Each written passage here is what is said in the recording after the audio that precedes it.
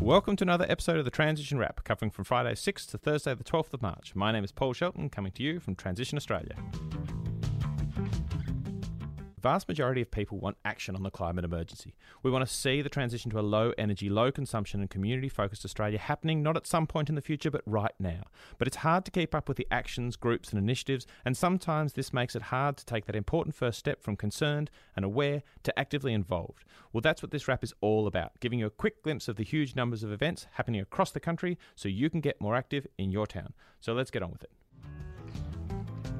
We start today looking a little bit at waste. The average Australian produces about 1.5 tonne of waste each year. By now, hopefully people are getting onto the compost train, since about half of this is food waste that really should be finding its way back into our gardens. But a bunch of it is also household goods, which take energy to make, to package and to transport before you even think about using them. What this means is that before we throw away that thing that might be a bit old, dented, scratched or wobbly, we should ask ourselves whether it can be repaired. Fortunately, this week there are a bunch of folks across the country to help you answer that question and maybe even teach you a thing or two about saving some money, some carbon and some landfill at the same time. On Saturday, there's a repair cafe at Albury-Wodonga from 10 to 1 at the Sustainable Activity Centre in the Gateway Village. On the other side of the country, on King William Street in Bayswater, WA, there'll be a repair cafe hosted by Transition Town Bayswater on Saturday from 2pm to 3pm. And on Sunday, the folk from St Kilda Repair Cafe will be holding their repair workshop from 2pm to 5pm at the Port Phillip Eco Centre on Blessington Street. If you're in Melbourne and looking for an event with a completely different vibe, then you might want to join XR Darebin for a die-in at Preston Market this Saturday. If you haven't heard of these before, you might be wondering what a die-in is. Well, it's basically street theatre with a message that without action, we're sentencing animals and eventually humans to an early death. Participants on this day will be lying down in public to draw attention to this message and demand that the government tell the truth about the climate and ecological crisis, act now to limit global warming to no more than 1.5 degrees, and engage in a democratic process that is beyond politics. These are really powerful events, so if you're curious or want to get involved, then head down to Preston Market this Saturday at 10am. Just over the strait, Extinction Rebellion Tasmania won't be hosting a die-in, but they will be holding a Heading for Extinction and What to Do About It session in Glenorchy Library on Sunday at 1pm. These are introductory sessions that explain what XR is, give some context about the theory and the history behind non-violent action, and describes the magic 3.5%, and how if we can get this amount of the population active, then history shows that change is inevitable. You don't need any special knowledge or background to attend these sessions, so if you're in Tassie and want to know a bit more about XR, then this is a great opportunity. One of the things that we are desperately going to need as we move from awareness to involvement to action is great facilitation. The reality is that groups are complicated and all of them will experience their ups and downs. These can be an opportunity to build empathy, understanding and resilience, or it can be an opportunity for massive loss of social capital and conflict. It's good facilitation that will help determine which. With this in mind, I'm pretty excited to give a shout out to Skills Up 2020, who are holding a facilitation for Radical Grassroots organising session this weekend in Melbourne. This session will explore practical facilitation and skills to assist you in organising local groups or affinity groups. And we'll also explore how group processes, such as consensus decision making, can in itself be a form of activism. This session is angled towards direct action type groups, but the skills can be applied widely. This Saturday is actually the second of a two-part series, so if you're new to facilitation, you might want to wait for part 1, which is going to be run again later in March. For more information and locations, check out Skills Up 2020 on Facebook. We'll be back to this weekend for our event in focus, but I want to jump to next weekend quickly for what's going to be a huge Friday of mass protest events. Mass protest is crucial to keeping in the public eye. There have been some amazing successes over the last year or so in particular that have really forced people and the politicians who represent them, at least in theory, to stop and take notice. But we have to keep the pressure up and get onto the streets to show that the passion for change is not a summer thing and it's not going away. With the bushfires and the toxic air that came with them so clear in people's mind, there's never been a more important time to make this happen.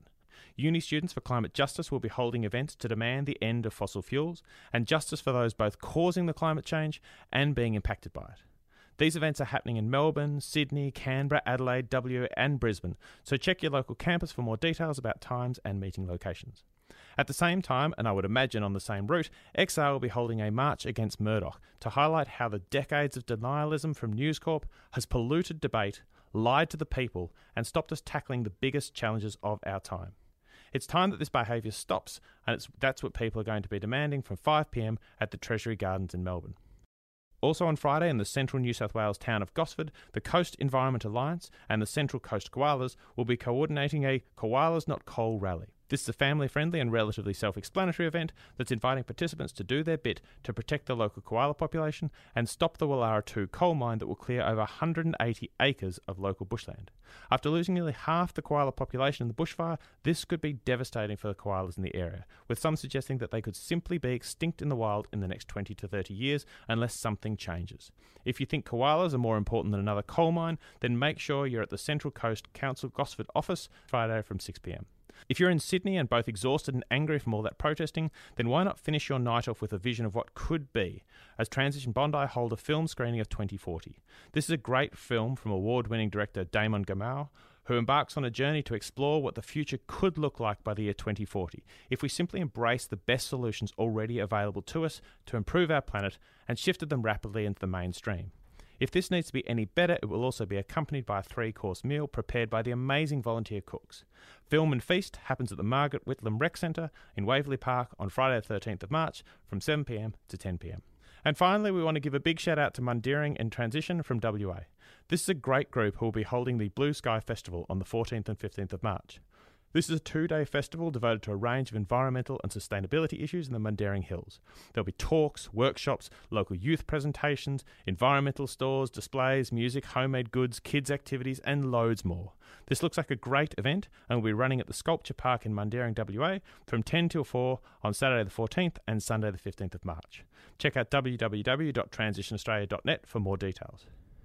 And now for our event in focus, where we take a deeper look at one event from the calendar. This week we're looking at Transition Street's Sustainable Living Festival in Geelong, Victoria.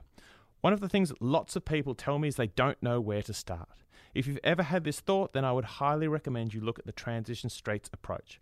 This is a very structured and participatory approach to looking holistically at your impact and what you can do about it.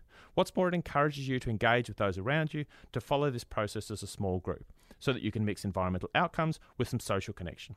It's called Transition Streets, but really it could just as easily be Transition Parent Group, Transition School Group, Transition Waiting for the Train on Platform 3 Group, whatever. The key is it's a way of structuring a conversation with a small group of people about how you can have a powerful local impact.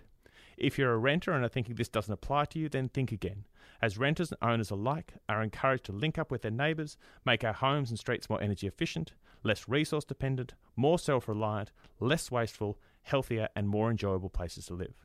One of the areas that's been absolutely kicking goals with this initiative is Transition Streets Geelong. This Sunday they'll be taking the inspiration and learning out to the public with the Sustainable Living Festival event. This festival will feature a range of speakers addressing topics such as sustainability and community connection. It'll be emceed by Rod Quantock and feature the fresh funk swing sounds of the formidable vegetable sound system, which trust me needs to be experienced to be believed. There'll also be opportunities to learn new skills, get hands-on at a range of workshops, make the eco-switch by shopping in the environmentally friendly market areas, enjoy delicious plant-based vegetarian meals and snacks from local food trucks, explore living small with the on-site tiny house and loads more. It's going to be a great event and well worth a trip to Geelong if you're out of town. It's running on Sunday the 8th of March from 11 to 4 p.m. at the Deakin Waterfront Campus in Gerringap Street, and you can find more details at transitionaustralia.net. Also, if you can't get to the event but want to know more about Transition Streets, then check out the free guidebook at the website. And if you want to know more about Geelong Transition Streets, then head to transitionstreetsgeelong.org. Well, that's all we have time for this week, and that's just the very tip of the huge iceberg that is events this week. We'll be taking a week off next week to attend some events ourselves, but as always, if you've got an event you want some help in promoting, and maybe to get included in the future national wraps, then take the 2 minutes to load up an event on the Transition Australia website at www.transitionaustralia.net. While you're there, check out the resources, videos, and support Transition Australia gives to transition town groups and like-minded sustainability groups. So get out there and get involved this week, because it's up to us to change the narrative from business as usual to the future that we want. My name's Paul Shelton. This has been the Transition Wrap. Thanks for listening. I'll see you next week.